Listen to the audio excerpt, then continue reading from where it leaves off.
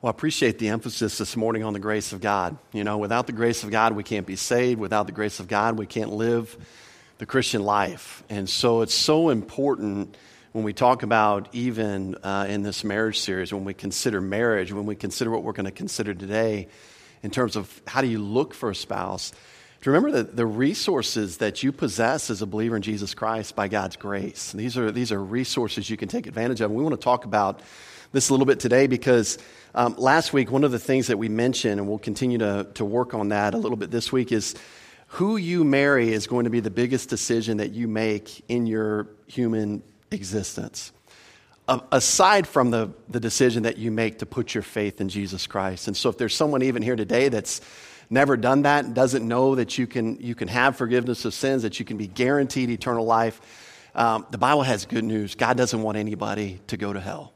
That's the good news of the Bible, that God provided a solution for your lack of righteousness and for your death penalty by sending Jesus to die in your place for your sins and to rise again. And all you have to simply do is put your faith in what Jesus has done for you. That's the most important decision you can make in your lifetime. The second most important decision, I believe, is who you're going to marry. That's huge. That's going to impact a lot of the enjoyment of life or the lack of enjoyment of life going forward. And, no one, let's just be honest, no one comes out in a dating process and says, you know what, I just want you to know before you get serious about me, I'm going to be a terrible spouse. Like, nobody says that. Like, I'm really going to stink at being a husband. I'm really going to stink at being a wife. I'm going to criticize you in public every chance I get. I'm not going to love you very well. I'm going to scream at you. I'm going to manipulate you. I'm going to basically hate you and then sleep next to you at night. Are you okay with that? Nobody says that, right? And so what we're trying to do, at least this morning and last week, is to give some of the single people in the room who are wanting to walk with Jesus Christ some guidelines to look for. How do you, not to be too crass, but how do you sniff these things out in people? How can you sniff them out? Because some people, they're gifted in one way.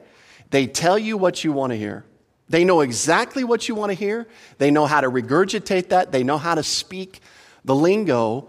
And yet then you get into a situation and you go, whoa, I did not sign up for this, right? And so let's set the stage this morning because I want you to join me in the book of Proverbs. Just turn to Proverbs 1. Just get your Bible open there. We're not going to be in Proverbs 1, but we're going to be bouncing around Proverbs this morning because one of the things that we find about the book of Proverbs, it's a wealth of information about fearing the Lord and about wisdom in life. And wisdom is the skill or ability to take the knowledge that you possess and to apply it practically in your day-to-day life. And isn't that why we even study the Bible? You know, how many of you have been in a Bible trivia quiz in the last week? Month? Year? See, we don't study the Bible just to gain knowledge so we can spit it out. Oh yeah, Methuselah and Jedediah and Obadiah and all these names like we're trying to remember from the church. That's not why we study the Bible. We study the Bible to gain knowledge of the resources you possess in Jesus Christ so that when Monday afternoon hits, you know how to apply it. You know, to put this stuff into practice. Because without that, you're going to fail. You're going to fail miserably. You're going to fail consistently in life, whether that's finding a spouse, whether that's just living. And so Proverbs provides a lot of teaching on wisdom. And because it deals with these practical areas, it's got a lot to say about relationships and characters. So we're going to spend a lot of time this morning bouncing around kind of outside of our normal style. We usually try to stay in one context and work verse by verse. But this morning we're going to be looking at some principles. And so one of the things that I want to encourage you if you're single this morning is you may not know everything about the person you're interested in marrying, but what you can begin to understand is there are some character observations you can make to determine what source are they living their life from. That's what you're looking for. What source are they living their life from? And we know from the scriptures there's only two sources to live life from. If you're an unbeliever, you live life from one source. That's from the source of the sin nature. You're dominated by sin. It doesn't mean that you do bad things all the time. That's not what it means. It just means the source of life is generally self-focused, self-serving. Even when you're doing something for others, there's still a selfish benefit that you get out of it. The second source is to live by means of the Holy Spirit. And obviously, as a believer in Jesus Christ, that's the source that we want to start living consistently by means of. And you see the list in Galatians 5, it should be a no-brainer. Do you want joy in life? Do you want peace in life? Do you want purpose in life? Do you want to respond gently and with love to other people in life when they mistreat you? Yes, yes, and yes. We want all that. Do you want to commit adultery? Do you want to get angry? Do you want to get caught up in wrath, a wrathful outburst on people? Do you want to be that person? Well, of course not. You don't want to be that person. And yet, what source that you live by faith, who you're presenting yourself to, that's how it's going to manifest itself in your life. And so as a young person, again, we're not looking for somebody perfect. If you are, you'll never get married. Just saying. And quite frankly, let's be honest. If you're 20 years old and you're looking for another 20-year-old on this earth that's quote unquote spiritually mature, you're never going to find that person either. Because maturity comes over long periods of time of walking by faith and being spiritual. Maturity doesn't happen overnight. It doesn't mean that they can't be spiritual at times and carnal at times. They can. But the consistency has to involve time. So you're not going to find a 20-year-old, a 22-year-old, a 27-year-old, a 42-year-old who's spiritually mature. I mean, hopefully that's our goal, right? We want to be more consistent walking by means of the Spirit. So I'm not trying to just shoot down every prospective spouse. And I'm not trying to say they have to perform these things perfectly. But what you're looking for is a consistency. You're looking for a direction of heart. Do they want to walk with the Lord? Do they want to respond to God's word? Or are they blowing those things off? This is kind of what you're looking for. And so this morning, I want to look at a couple of suggestions for men specifically to consider when you're looking for a spouse. I want to look at some suggestions for women when you're specifically looking for a spouse. And then I want to make some suggestions for both, character qualities that apply across the stage. And so let's look at the men. And turn with me to Proverbs 21:9. And one of the things we're going to see here, guys, is as you're looking for a spouse, you want to keep your eyes out for contentious women. What does that mean? Well, let's look at it here in a second. But I want to read these 3 verses. I'm going to point it out, but I want you to see the progression in these 3 verses, okay? Proverbs 21:9, let's read it. Better to dwell in the corner of a housetop than in a house shared with a contentious woman. Verse 19, better to dwell in the wilderness than with a contentious and angry woman. And then jump over to 25:24.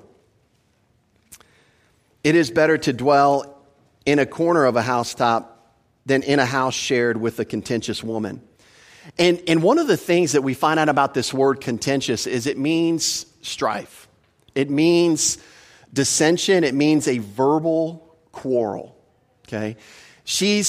In other words, she's a source or an object of continual contention. So how does this play out in real life? Well, ever been to a restaurant with a contentious woman? What does she do? She complains about the waitress. She complains about the food. Now, I'm not saying if you ever complain about the waitress and complain about food, you're a contentious woman. Don't hear me say that. But if this is a consistent thing, everywhere you go, she's sending the steak back because they didn't cook it just right. Every restaurant you go to, there's some major issue that she's making an issue out of. She's being very contentious. She would be contentious at the dry cleaner. She would be contentious at Subway. She would be contentious at the dentist. She would be contentious at the doctor. There's a character quality of contentious behavior. And that's a mark that she's walking according to the flesh. She's consistently walking according to the flesh. In fact, we see that as a work of the flesh. And did you notice the development of movement there for Solomon? First of all, it's better to live 3 other places. I mean, think of what he's saying. If you've got a contentious woman, you're going to wish that you lived somewhere else, okay? It starts in the corner of your house, maybe in the garage or the shed. Some men understand that, not in this room, but across the culture.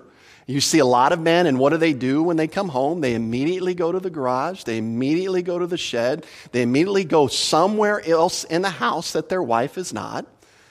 And then it goes even worse. Then it would actually be better to be on the corner of your roof. Like you can't, I mean, I didn't say this, right? Solomon did. So thank the Lord. I might get in trouble. Solomon said this. It's better to be on the corner of a roof than with a contentious woman. And then he goes to number 3. You know what? Scratch that. It'd be better to be out in the desert, like with no water. I mean, we can really develop that illustration.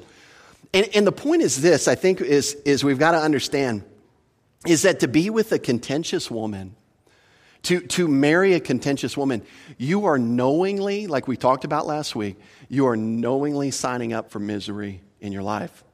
That's what the flesh produces. If that's what you want, guys, yeah, she may have a nice smile. She may have beautiful eyes. She may look good in a dress. She may have all of these great things going on about her. But I'm just telling you this, if you sign up for marriage with a woman like that, at some point you're going to be like, you know what? The desert sounds way better than this. And you don't know what you're signing up for. So these are the things that we want to understand. You know, Proverbs 29:119 also described her as an angry woman, a contentious and angry woman. It just means she has a strong feeling of displeasure and annoyance based on a wrong. And you know what? It can be even a perceived wrong. That's where you get in trouble. It is when you do something and it's perceived as wrong, and that's her constant perception, is everything you do is in some way harming her, and she reacts in anger. She reacts in a contentious manner. You know, Solomon has more to say. And quite frankly, Solomon is just a riot in this area. I mean, he kind of knew something about women just because he had so much exposure to them. We learned from the scriptures. But he's just a riot in how he puts this together, because why is this so important? You say, well, I can get over that. I mean, she really is special. She's beautiful. She's, makes good food. She does my laundry. I can get over this contention stuff. And he's going to say this. It's crazy because he's going to say that the contentions of a wife are like Chinese water torture. You know, like the dripping, he uses that phrase, the dripping of a faucet. And they would actually torture people like this back in the day. I mean, they would drop water on their, you've heard this, right? I mean, you guys know this, right? And they would strap these people to a chair and just drop water on their head, and it would make these people go crazy. It was torture. And this is what I believe Solomon's kind of describing when he says this. And then in chapter 27, verse 15 and 16, we won't read it just for time, he's addressing this Chinese water torture comparison to a contentious woman. And then he says it's like grasping oil in your hand. In other words, you can't stop her. As much as you try, you cannot stop a contentious woman. And so as a single man, keep your eyes open for this. Trust me, this is not what you signed up for. And you don't want to overlook this flag. Let's move on, because we could spend a lot of time on this. The other thing you don't want to just look for is just a beautiful woman. Go with me to Proverbs 31:30. Now, that's not to say that, I used to have this view, unfortunately, when I first started getting really serious about the Lord, I thought, well, if I'm going to marry a Christian girl, I'm just going to have to marry this nerd who's like reading her Bible all the time, and she's not even going to be pretty. She's going to be like 800 pounds overweight. But no, God wants you to be physically attracted. So I'm not saying that, hey guys, don't marry a beautiful woman. No, what you want to find is both. A beautiful woman and a spiritually minded woman, right? You want to get both. You want that whole package. And thank God I got one of those, and I praise God for that. But they exist. They're out there, and that's what you're looking for. So don't get distracted by beauty. Proverbs 31:30 says this: charm is deceitful, beauty is passing, but a woman who fears the Lord, she shall be praised. And what we see is this dual description of this type of woman. By the way, as the single girls listen to this, just whatever I'm saying, be the opposite. How about that? So you got to get some instruction as we're going to. Be the opposite of this. Understand if this describes you today, it doesn't have to describe you tomorrow, because you've got resources in Jesus Christ. You can start depending upon the Spirit of God and start growing spiritually so that you don't manifest these qualities. You become a woman who's got great value in the sight of a spiritually minded man and what they're looking for. And that's where we want to go. But, the first description we have is this kind of verbal description. She's charming. Women can be very charming. But the problem is that charm, and I say it here in the notes, that women can put on charm thicker than syrup. Not all, but some women can. And that's just the truth of the nature of the carnality of the world that we live in. And they know what to say, and they know how to say it, and then how to bat their eyes, and then how to smile and wink. And certain women have perfected this quality. It's a carnal quality, but they've perfected the quality. And so it's something that you want to be careful of. And that's why I have in the notes too, it's really important when you start to get serious about a person, men, when you start to get serious about a woman, don't get engaged and then introduce her to mom and dad. It really puts mom and dad in an awkward position if they've got something negative to say at that point. Introduce them early on. Involve your family, involve your parents, involve the people that know you the best, because they're going to see through a lot of things that you're getting distracted with the eyes and the smile and the makeup and the dress. They're not going to care about any of that.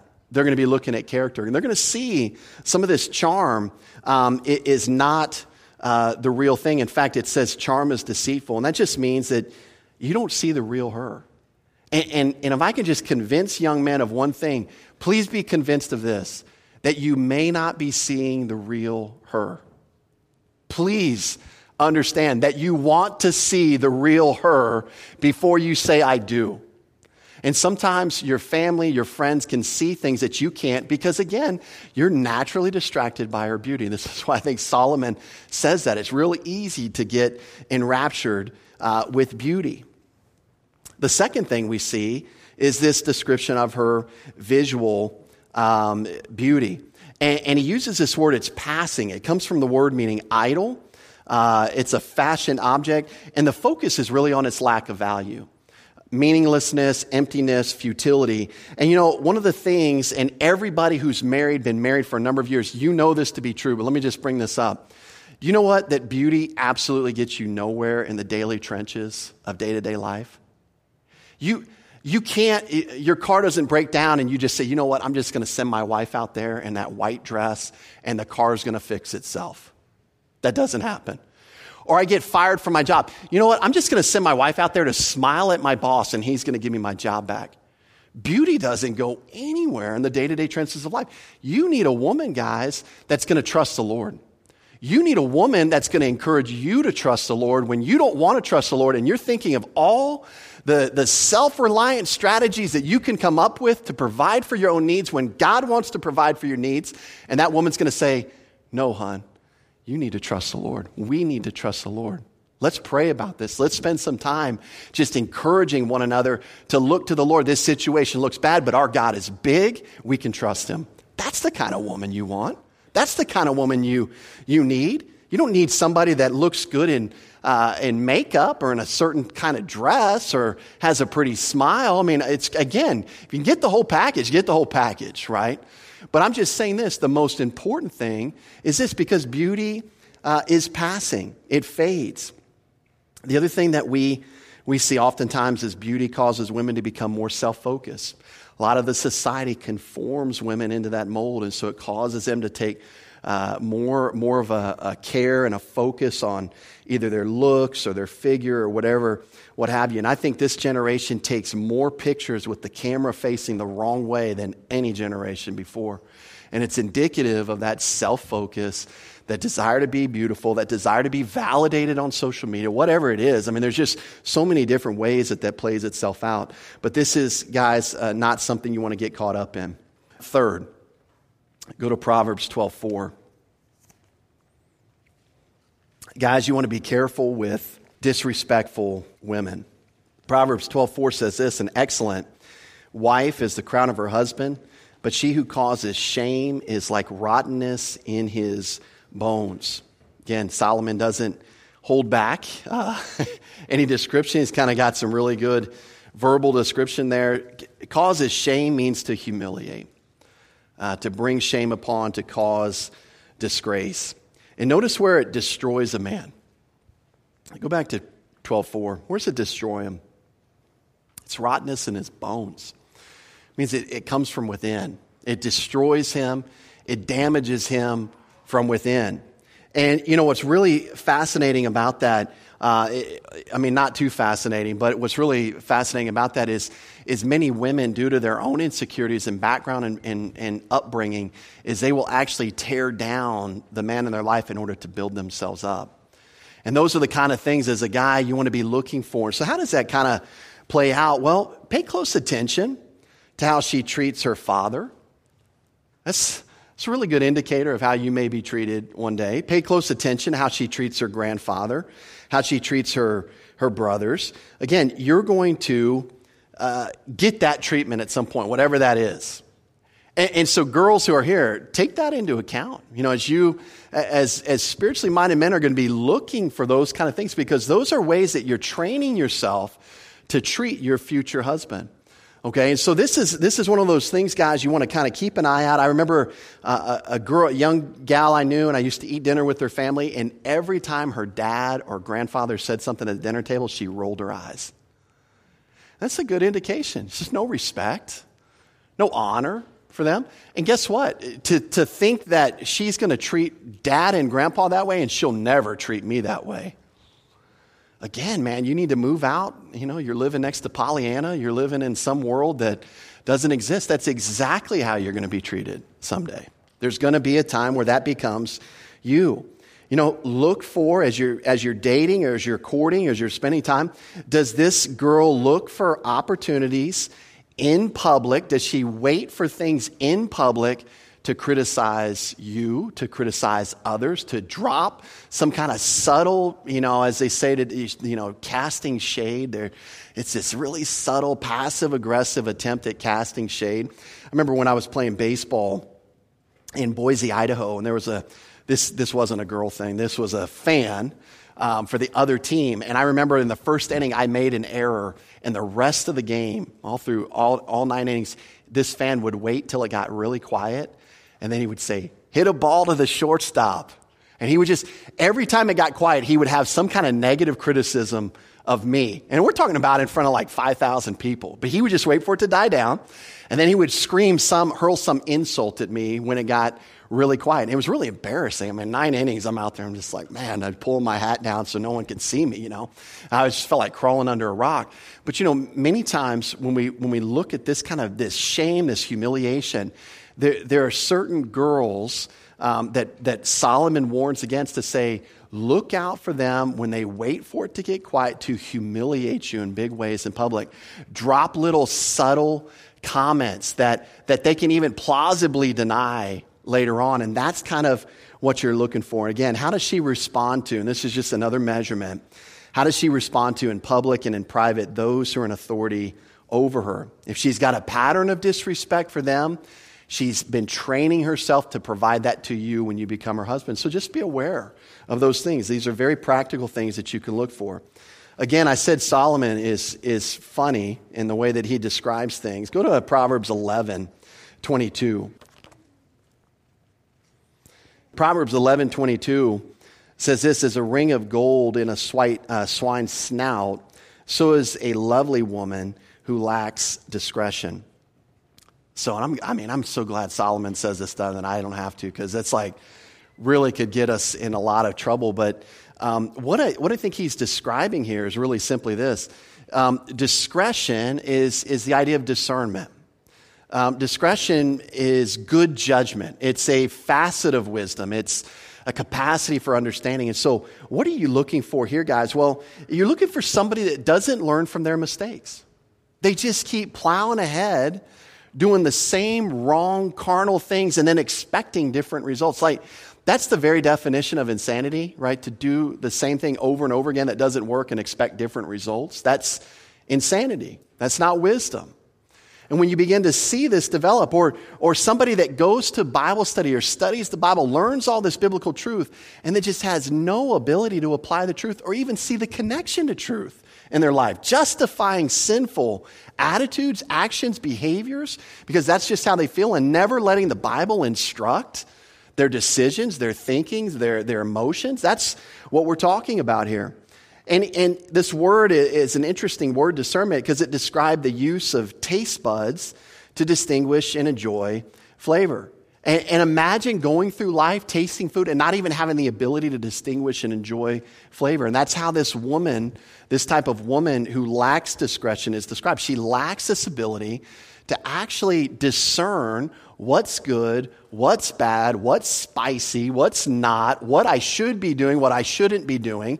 And you see this constant outflow. And Solomon's like really, he doesn't mince words. He's like, you might as well just put a ring of gold in a pig's nose or put lipstick on the pig and say, man, that's beautiful. It's not. It's a pig. It's not beautiful. It can never be beautiful. And so he says, be careful with that. So that was a couple of principles for men. For women, one of the things, and we'll stay right here in Proverbs 12, is women, you want to be careful of lazy men. And I'm going to tell you, they exist in abundance, okay? In fact, the laziest men are really good at convincing you that they're not lazy. So you're going to be really careful. There's some deceit involved here. But Proverbs 12:11 says this, he who tills his land will be satisfied with bread, but he who follows frivolity is devoid of understanding. And we look at this first man described as the one who tills his land. He'll be satisfied with bread. Just remember, we're talking about an agricultural society. And it takes a lot of discipline and a lot of work to be a successful farmer. You don't just show up on day one, throw some seeds in the ground, and then show up 3 months later and water it, and then show up 3 months later and pick it out of the ground. It doesn't work that way, right? It's a daily, almost hourly, moment-by-moment care for crops. And when he says he's tilling, he's emphasizing that he spends a lot of energy doing this. And when he says he's satisfied with bread, it means that he's providing for his own needs. He's taking responsibility for his responsibilities. He's not expecting somebody else to bail him out of decisions that he's made. He's taking initiative. He's working hard to pay his bills, to provide his food. He's not looking to mom and dad. He's not looking to the government. He's not gaming the system. He's not figuring out, okay, I can get unemployment for this amount of time. I can do this. And just walking around gaming the system. That's a lazy man. Lazy men who work hard don't think that way. They think, oh, I don't have a job. I better go get a job. Or I've got this job and I'm not making enough. I'm going to go get 2 jobs. Because I'm going to provide. And that's the kind of thing, women and ladies, that you're looking for. The implication is this man will take care of his responsibilities. Now, on the flip side, the second man is described as a lazy man. He says, but he who follows frivolity is devoid of understanding. And one of the things that we see about this word frivolity, it means vain things. It means empty things. It means worthless things. And the word follow means to pursue or to chase hard after. That means they're not just somebody that likes to have fun once in a while, but this is something they pursue and chase after as a course of life, as a manner of life. And I want to be really careful here because this is one of those areas where I feel like if I give too many applications, I can go way past what this truth is communicating. But let me just put it this way. If you've got a man who only wants to do fun things with his free time all the time, if you've got a man that's still spending 8-10 hours a day playing video games, if you've got a man that's doing 8, 10, or 10 weekends out of the year hunting deer, crafting his own beer, just throw the hobby in there. And it's not to say you can't have hobbies. That's not what I'm saying at all. It's just that this is what they're chasing hard after in life. They're all about frivolity, things that don't mean anything. And guess what? If that's their mindset, fun, Six Flags every day, and pizza every night or whatever. Just kind of this mindset of fun.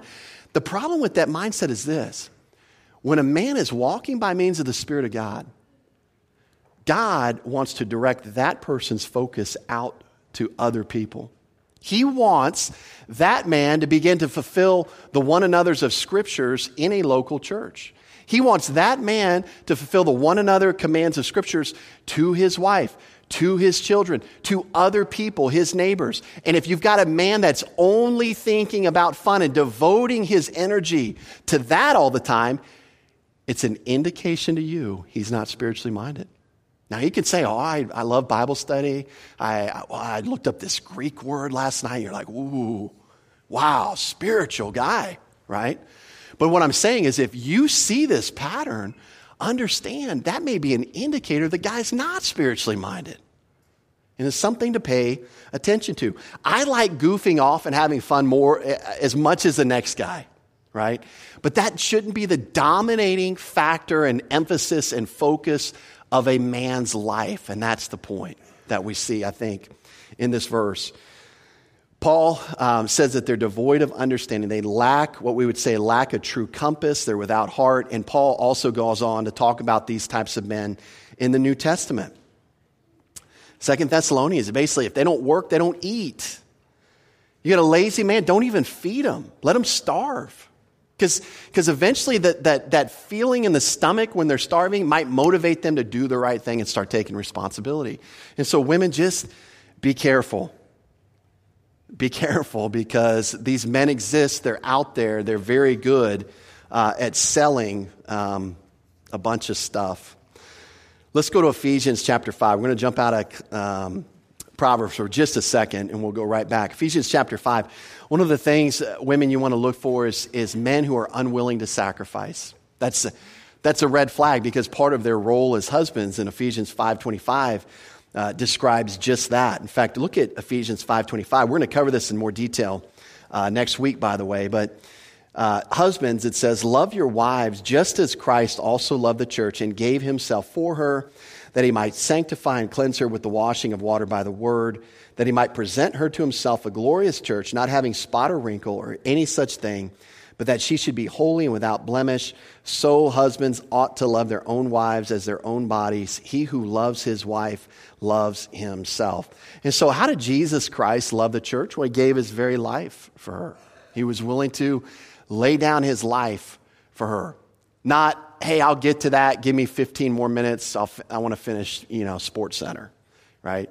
It's not always pushing your wife off so I can get what I want. And so these kind of things show up in dating relationships if you pay close attention. Verse 28, husbands ought to love their wives as their own bodies. And so how does this show up in a potential spouse? Very, very important. Just some ideas for the ladies to kind of keep an eye out for. Here's a great one. Do you always have to do the things that he wants to do in the way that he wants to do it? Okay? Look over your relationships. Those of you that are married that broke off relationships before you got married to your dream spouse who you're married to now, I hope that's right. I hope it's thriving and just like going great. But think about the relationships you've broken off. Do you notice some of these trends in those relationships? Maybe when you guys go out to eat, you always eat where he wants to go. You ever notice that? I hadn't even thought about that. Maybe you always do the activities that he wants to do. That's interesting. Maybe I should pay attention to that if I'm a lady. Are you taking up his hobbies, but he's not taking up your hobbies? And you know what, guys? Yeah, you can survive a couple hours in Joann Fabrics. You can survive a couple hours in Hobby Lobby. You can survive a couple hours in Walmart. It's not going to hurt you. Trust me. I've gone in. I've survived. I lived. I made it out. All right. And I even felt okay after a while going into those places. Right. So you're looking for a guy that's willing to sacrifice. Of course I don't. The question from Carrie, do you want to go to Hobby Lobby with me? The answer is always the same. No. I don't want to, but I will, right? I will. So I don't say no anymore. That's, I'm growing hopefully a little bit in marriage. I don't say no anymore. I say sure. But why do I say that? Because I know that she wants me to go. I know that she actually likes me there pushing the cart, having conversation, enjoying the time, right? And I'm not trying to lift myself up as sacrificial. She could give you 10 more examples where I do say no. But here's the point, girls, this is what you're looking for. As you start to see this consistent pattern play out in a guy, you need to take note of that. Don't say, well, after we get married, he'll probably be more sacrificial. It doesn't typically work that way. Usually, unfortunately, it gets worse before it gets better. And so just kind of take that to mind. Here's another thing. If something's important to you, does he make every effort to accommodate your desire? If I just ask, why wouldn't he do that? That's the easiest thing in the world to do, as long as it's within his power. Why wouldn't he accommodate the things that are important to you? Even if they don't make sense to him, why wouldn't he do that? If he's a spiritually minded man, he's going to want to do that. And it doesn't matter if it's for you as his prospective spouse. It doesn't matter if that's for his mom. It doesn't matter if that's for a friend. His mindset is, yeah, I can be put out for somebody else. I'm okay with that. Because that's a reflective of a mindset of somebody that's walking with the Lord. Is he willing to sacrifice his free time to help you with something? Or is his free time sacred? Like, don't even touch my free time. If you try to interject yourself into my free time, I mean, it's going to be like World War III. Sorry. Cody this week, we were talking about something. He's like, yeah, it's like World War IX. And we were like, where'd all the other wars go in between? But he was saying that for emphatic emphasis. And so I almost went World War IX. But yeah, some people turn their free time into World War IX. Like they won't give that up. That's an indicator that a man is not willing to sacrifice for you, ladies. And trust me, the Bible says you're worth it to be sacrificed for. And you know what? Every dad in the room of daughters says amen to that. My daughter is worth it. I want a man for my girls that's willing to sacrifice for them. And everybody says amen, right? That's what we want. And so, girls, you got to understand, this is biblical. This is biblical. You want to find a man who's willing to do this. One other just kind of measurement, does he prioritize his schedule when he's making his own? Does he take into consideration your schedule? I mean, that is a major area of conflict in marriage when both of you are just lone rangers doing your own thing, and then there's conflict in schedule. So is he starting to even consider your schedule in that way? A third principle we want to look at for women is a harsh-tongued man. And go to Proverbs 15. Let's go back to Proverbs for this one. Proverbs 15. Let's read verses 1 and 2, and then we'll jump down to verse 4. A soft answer turns away wrath, but a harsh word stirs up anger. The tongue of the wise uses knowledge rightly, but the mouth of fools pours forth foolishness. And then jump down to verse 4. And this is where we'll focus. A wholesome tongue is a tree of life, but perverseness in it breaks the spirit. So let's look at the end part of verse 4 first. This concept of perverseness in your tongue and what it accomplishes. First of all, the word perverseness just means falsehood. It means deceit, and these are words that are spoken that are crooked and perverted from the truth. They're false, and I think the way that you see this work itself out is girls, there's some men who can take any situation in life and spin it in such a way that makes them look good and makes you look bad. They can spin a tale. They can flip the facts in a case and make you feel like trash and make them look like the only reason they ever made a mistake is because you came into their life, right? And that there's these harsh, perverse, deceitful words. And there's a way with crooked and perverse words, as we see from this text, that make people want to give up. It just breaks their spirit. It just absolutely breaks their spirit. This word breaks, it means to cripple. It speaks of an injury that goes on and on, that just fractures you and impacts you in a lasting way. And you just, whoever said that saying long ago, sticks and stones may break my bones, but words will never hurt me. That's the dumbest worldly wisdom I've ever heard. Words do hurt, and words do crush, and words do destroy, and they fracture according to this verse. And one of the ways that you can kind of look out for this type of man, look at the women in this young man's life. Look at his mom. Look at his grandma. Look at his sisters. Look at his aunts. Look at whoever he has interaction with on the female side of his family, and see how they're responding to him. Do they interact with him? Has he already broken their spirits? How do they respond to him? Do they try to get away from him when he's in the room? Do they spend any extra time with him? These are the kind of things that you're looking, because however he treats mom and grandma and sisters and aunts and female cousins, and the way that he's harsh-tongued or perverse in his language, that's what you're going to get. That's what you're going to get. And so you want to kind of notice these things. These are very practical things that you can kind of keep an eye on. And unfortunately, this happens in marriage. And you know what? It's not physical abuse, but it's a lot of emotional and verbal abuse. And that is going on in probably more marriages than we even know.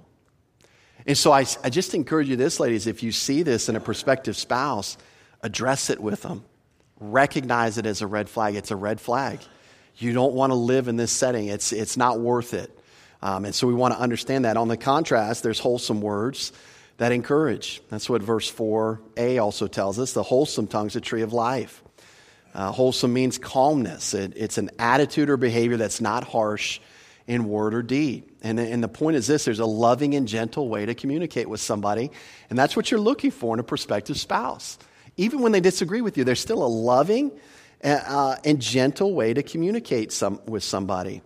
Again, their whole goal, hopefully in a communication, is not winning an argument or putting you in your place, but just treating you with honor and respect. That's the goal of any kind of conflict. So these are some things that you're looking for. Now, for both men and women, we want to look at some general principles that apply across the board. Okay, so nothing specific for either gender, but both genders would apply here. And that's a deceitful person. Let's go to Proverbs 19 and verse 1. Proverbs 19:1, it says, "Better is the poor who walks in his integrity than one who is perverse in his lips and is a fool." And, this phrase, perverse in his lips, means they're morally crooked, they're warped. I like this phrase, through distortion of facts. There's some deceit to them. There's a way that they spin facts to benefit themselves instead of just giving the whole truth. They've got a certain way that they can warp things and warp situations. And these types of people will do this every chance they get. They kind of get a thrill out of it. They score some points if they can talk down their bill, or they can talk down this, or they can get this for free, or lie about it. It's like people that go to like Chili's and just because they're in the mood for dessert, they're like, "Yeah, hey, it's my birthday. Oh, okay. Here's your cake." I mean, this is just ridiculous. It's little simple things like that. But if you see a consistency of this, there's a deceit to that person. And that's one of the things that when you look at a deceitful person, you got to understand, if they deceive others, what do you think is going to happen one day with you? They're going to deceive you because they get some kind of thrill out of it.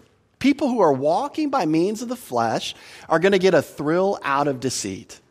They're going to get a thrill out of pulling one over on whoever they can pull one over on. And so this is one of those types of things that we want to keep an eye on. In fact, he goes on to say in Proverbs 19:1, "Better is the poor who walks in his integrity." And I think it's just simply put, life's a lot more easy if you just do what you say you're going to do. If you just tell the truth and just own up to the responsibilities. And that's why the next character quality you want to look at, we're going to turn to Proverbs 28 for this. But you know what? You want to look for an accountable person. You want to look for somebody who's willing to take accountability for their actions. And I know I'm putting a lot on a young person here, because I was a young person, I still am, and I still don't like to be held accountable, right? Who here likes to be told that they're wrong or doing something wrong? Okay, I see those hands up in the back. No, I'm just kidding, right? I mean, nobody like actually enjoys that, I don't think. I mean, it may be on the backside when we realize that it's helpful to us, we enjoy it, we appreciate it, but nobody likes it in the moment, right? Nobody likes to be corrected. Nobody likes to admit that they're wrong. But notice Proverbs 28:13, and we need to, those of us in this room who fit into this category now, need to take heed to the Word of God. This is not going to benefit you. Don't try to make yourself look better than who you are. Just be who you are and grow spiritually. Just be who you are. 28:13. Don't fake it until you make it. He covers He who covers his sins will not prosper, but whoever confesses and forsakes them will have mercy. You know, can this person that you're dating, this person that you're interested in a spouse, can they admit that they're wrong? Can they admit when they do something wrong? Very important. Look for that.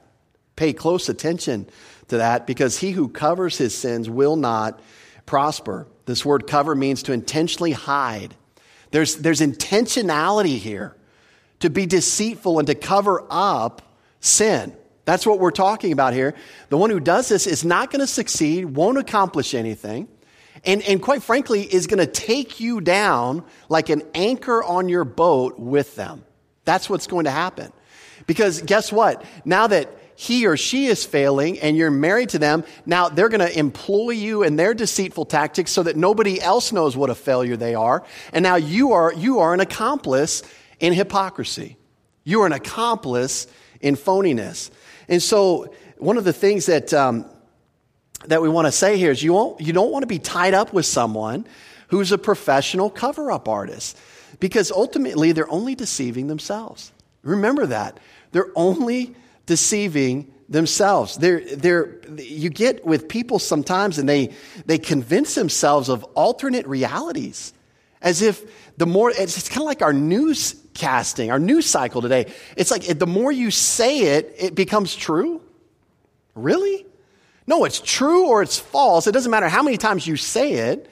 And we see that in our news cycle. And that's so frustrating, but it's even more frustrating in a marriage. And one of the things that you always see is when someone's covering up is it's like they are the star of their own reality show. They're the hero and they never do anything wrong.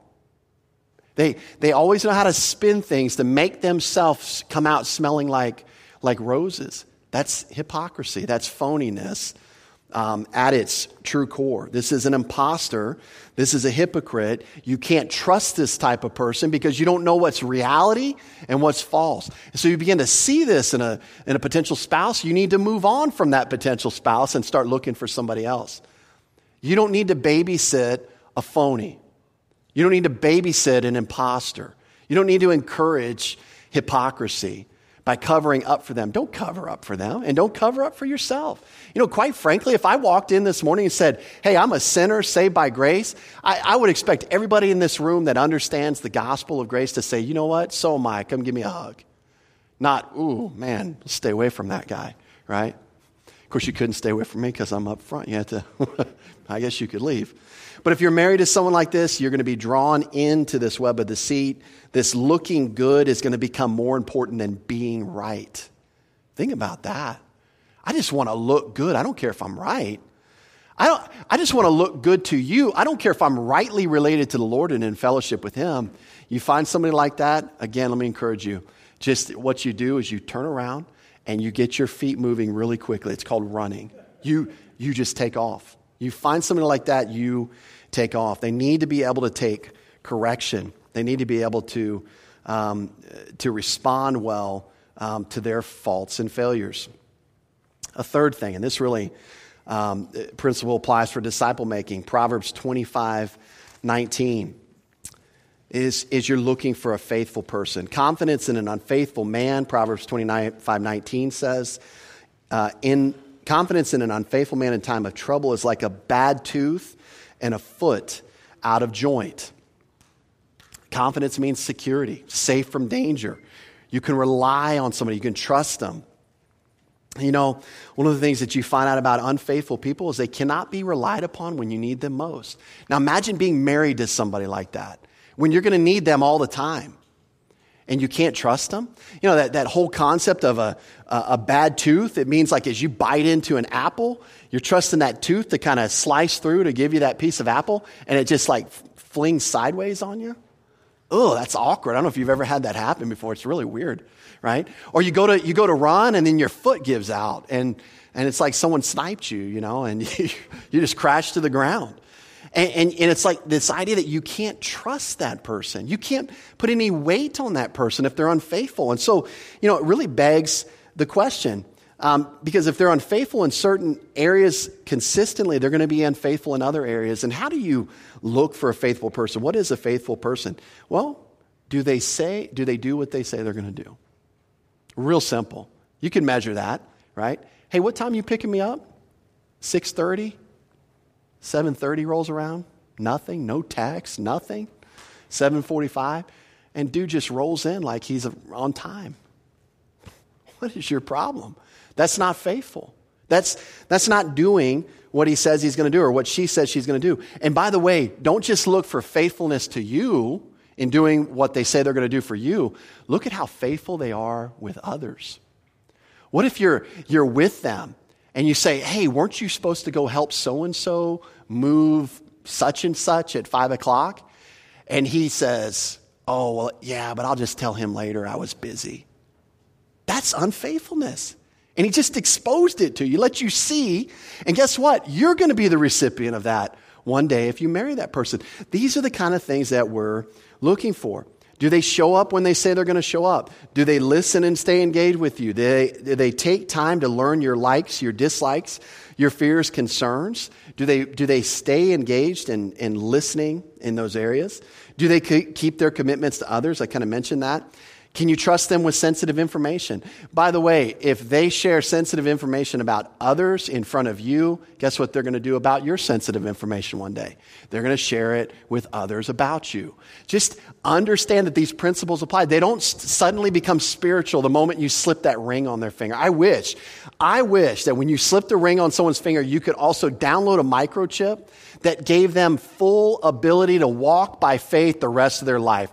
Then marriage would be great, and we'd be rushing. We'd take, anybody and say, well, I really like this person. If I could just get that ring on their finger and get that download done, it's going to be perfect. But it doesn't work that way. And we've got to understand we can't convince ourselves that it does. Let's look at one more principle, and that's this issue of pride. And let's just read chapter 16, verses 18 through 19 in Proverbs, which says this: pride goes before destruction, and a haughty spirit before a fall. Better to be of a humble spirit with the lowly than to divide the spoil with the proud. And then jump right back over to chapter 12, verse 15, which says this: the way of a fool is right in his own eyes, but he who heeds counsel is wise. One of the things that you want to look for in a prospective spouse is somebody that's willing to listen to counsel. Somebody that doesn't think that every decision they make is right regardless of the circumstances. See, the way of a fool is right in his own eyes. And you understand that there are people that exist on this earth that they think every decision they make is the right decision every time. They actually have that level of overconfidence and arrogance to think that they make the right decision every time. See, to believe that you're right every time is the epitome of foolishness. And yet, many people are this way. Now, they would never verbalize this. They would never tell you that. They would give you the right answer. Say, oh, of course I'm not right all the time. But the way they live their life, this is how they live it out. That's a fool. And you want to be careful of aligning yourself with a fool. Many people confuse strength and confidence with absolute foolishness. Just because somebody is confident and authoritative in their decision doesn't mean they're right. They could say, hey, I think we should walk off this cliff. Okay, see you later. I'm not following you. That's a dumb decision. That's a foolish decision. I don't care how authoritative you say it or convincing you are that's the right decision to make. And so this is the kind of thing that we're looking for in qualities for those who we want to marry. And, one of the things that I don't think, this is such a negative quality, I don't think we can overemphasize it enough. It's very observable. It's very observable in a potential spouse. So those are the kind of things that we want to look for. Also notice this: does he heed counsel? Does he or she heed counsel? Do they look to other people when they're making difficult decisions? Do they just make decisions, not even asking maybe a mentor or somebody that they view as wise? Do they just blow out of the gate and make decisions, never check in with any of their authority structures before they make decisions, and then just go that way. That is the most foolish way to live life as a young person. Because as a young person, you have the benefit of people who have gone on before you that have way more wisdom and experience than you do, that you can, and it doesn't mean you have to do everything that they say, but you at least take in counsel. At least add that to your information bank as you're making decisions. And foolish, proud people won't even get counsel. They're just out there making decisions as if they're the first person on earth that's ever faced this situation. And you're not. You're not the first person on earth that have ever faced these kind of decisions. One of the things and the reasons this is so important, it just shows that a person doesn't believe they know everything. You want to find somebody that's a humble learner. You want to find somebody that can learn from OPE. Yeah, you know me. Back 9. Okay, no. You want to learn from OPE, other people's experience. If all you learn from in your life is your own experience, you will be a fool. Right? Don't we want to the bridge is out. Don't we want to not go that way before we fall off the cliff? And there's so many opportunities that in life, and you have this opportunity, each one of us, to learn from other people's experience. So learn from it. Take counsel. Take opportunity. And so if you got somebody that's not doing that, that's a red flag. That's an arrogant, proud person. And there's only one way down, or one direction for that person. It's down. So does this, and that's something to check into. Does the guy or gal that you're interested in have older, more mature men or women in their lives that they listen to and check in with from time to time consistently? Are they willing to be humble? Are they willing to recognize that they might not be seeing everything correctly? Are they willing to take and receive correction? Again, this speaks to their humility. And so starting next week, we're going to jump back into those of us that are married. And we're going to actually look at the roles that God has given each one of us in marriage. We'll look at the husbands first, then we'll look at the wives. And really, it's going to be a look at the roles from an emphasis on the resources that you possess in Jesus Christ and how you can execute your role more consistently. Let's just close with a word of prayer. Lord, I do thank you for your word and just all of these wisdom principles and proverbs as it relates to relationships. And Lord, I pray for the young people in this room. Finding a spouse is difficult, Lord, but we're grateful that each one in this room, if gifted the gift of marriage, that you've got a plan for them. Lord, and may you convince them, each one, that you want to take them by the hand and lead them through this process, that you want to show them things and expose these things with people that they're visiting with, that they're getting to know. Lord, that you would just give them extreme wisdom as they make these decisions. I pray that the young people in this room would be humble, would be willing to seek counsel, would be willing to check in with folks who are older, that know more than them, that are farther down the path, to really just guide and direct these very difficult and life-changing decisions as it relates to choosing a spouse. Lord, we just lift them up to you and trust their care to you, and it's in Jesus' name we pray. Amen.